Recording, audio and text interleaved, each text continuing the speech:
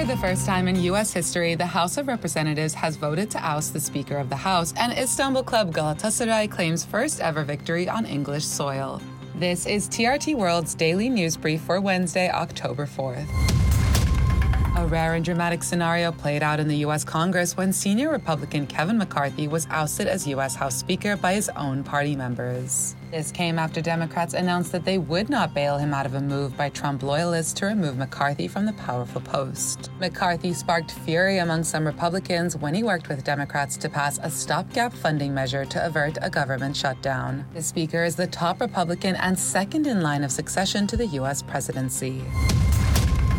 Authorities in Azerbaijan have arrested several former separatist leaders of Karabakh after reclaiming control of the Armenian-occupied region in a lightning military operation last month. This is according to a top Azerbaijani news agency. The wave of arrests come as Azerbaijani authorities move swiftly to establish their control over the region after a military operation that put an end to the illegal Armenian occupation in the region.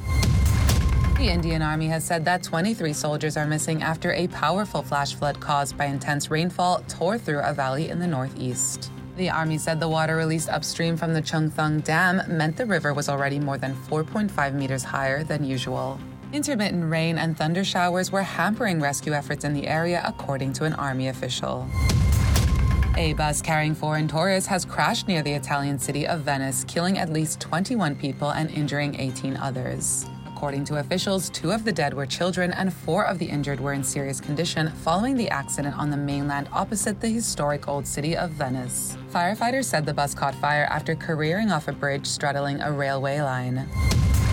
And finally, Galatasaray has beaten Manchester United 3-2 in a UEFA Champions League match, marking a historic win for the Turkish powerhouse. Galatasaray won the 5-goal thriller in the Theatre of Dreams to move to second place in the group. The Turkish team has 4 points. Meanwhile, Man United are at the bottom of the group after losing their second match in a row.